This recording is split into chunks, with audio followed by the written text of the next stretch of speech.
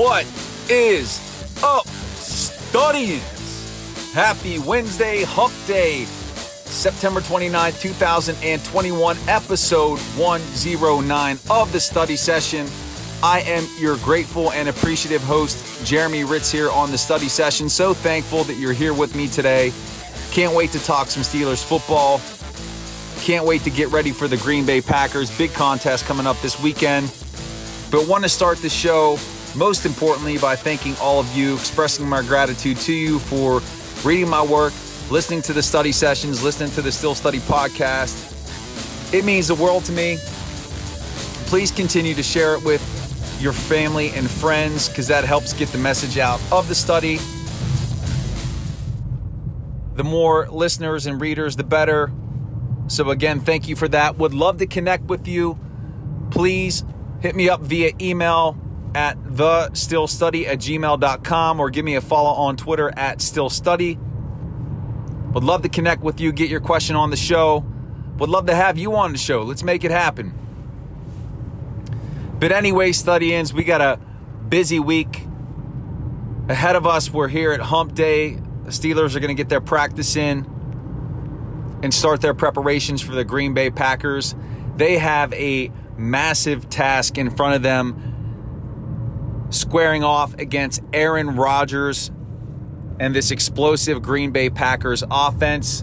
It is going to test and challenge the Steelers defense at every level, and they're going to have to play their best game in order to have a chance to win. Now, offensively, they just can't get in their own way and make the mistakes and the turnovers and play as abysmally as they have the last 2 weeks, really last 3 weeks. They have to show some signs of life, somewhat of an average performance in order for them to even have a shot. But that's not a very high bar to jump over, being that they've played so terribly the last few weeks.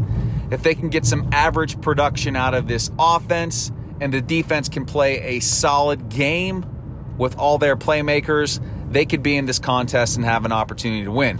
Now, does it mean they're going to win? No.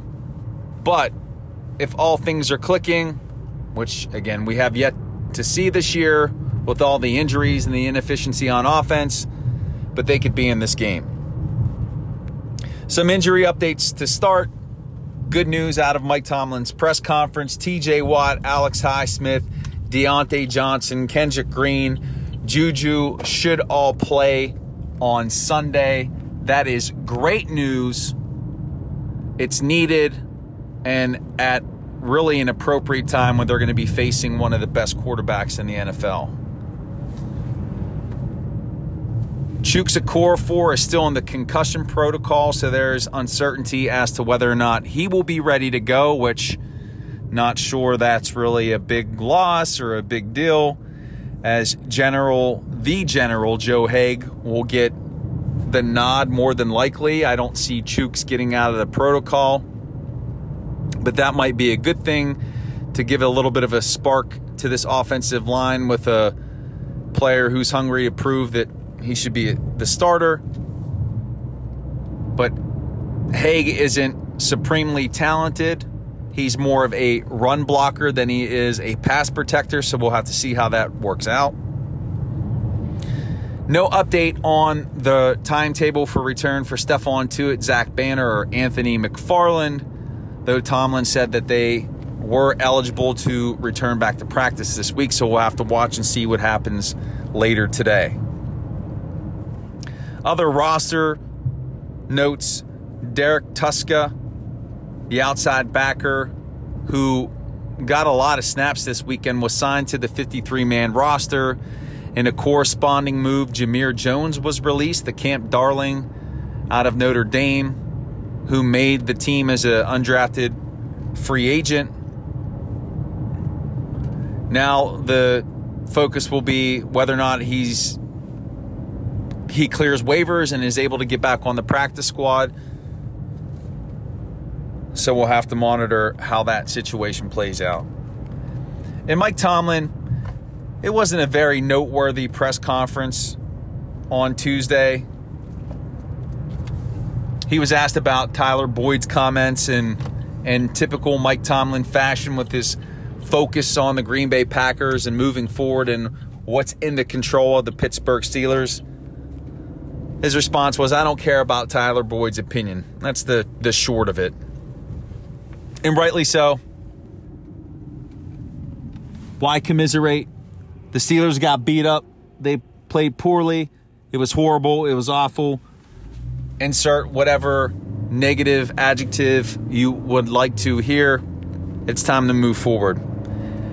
And again, I will say this. Words and statements like that have a funny way of coming back to haunt teams. And, oh yeah, the Steelers and Bengals play later this year in Cincinnati. I'm just saying. Just saying.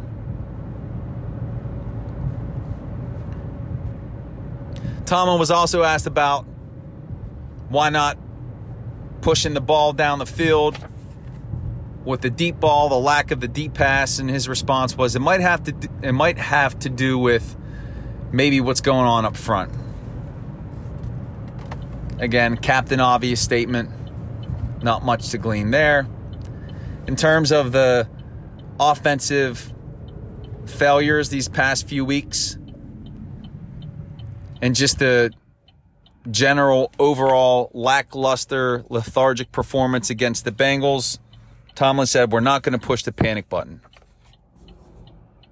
And rightly so. He's the leader of this team. He doesn't want to show his players that he is concerned, that he's lost faith in them. Well, concern is probably not the best word. Sure, he's concerned. He knows they have to play better. But he doesn't want this team to think that he doesn't believe in them, because he does.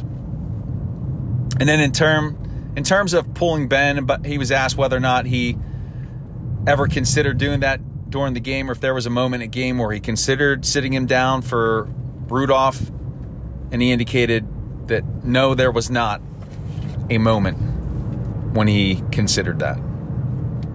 He's going to ride with Ben.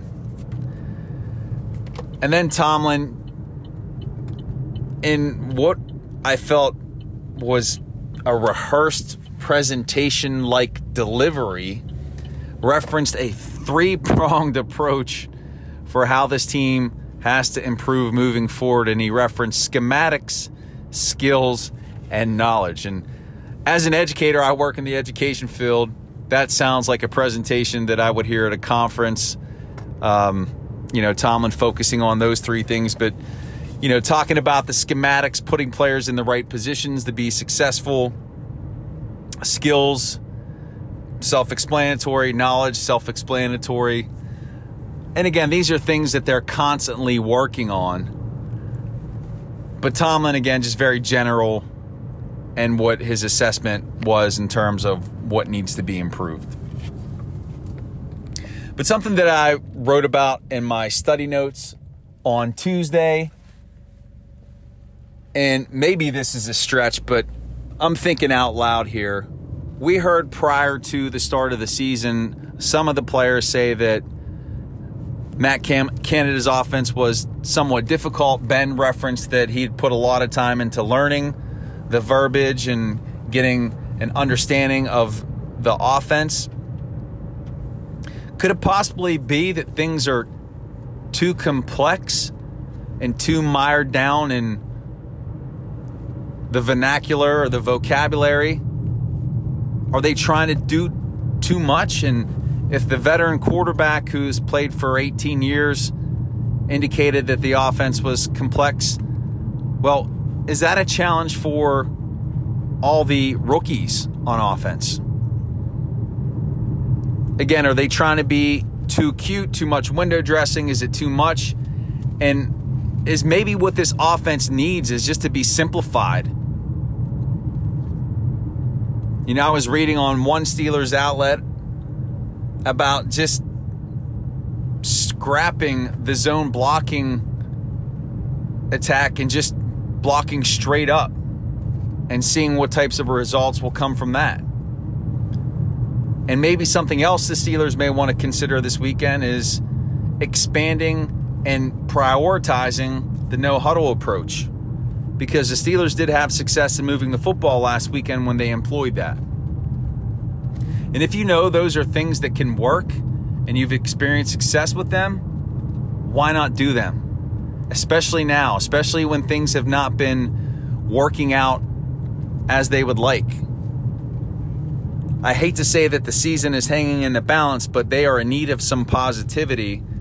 And if they were able to secure a win against the Packers, that would go a long way in helping to restore some of the belief in this Steelers team.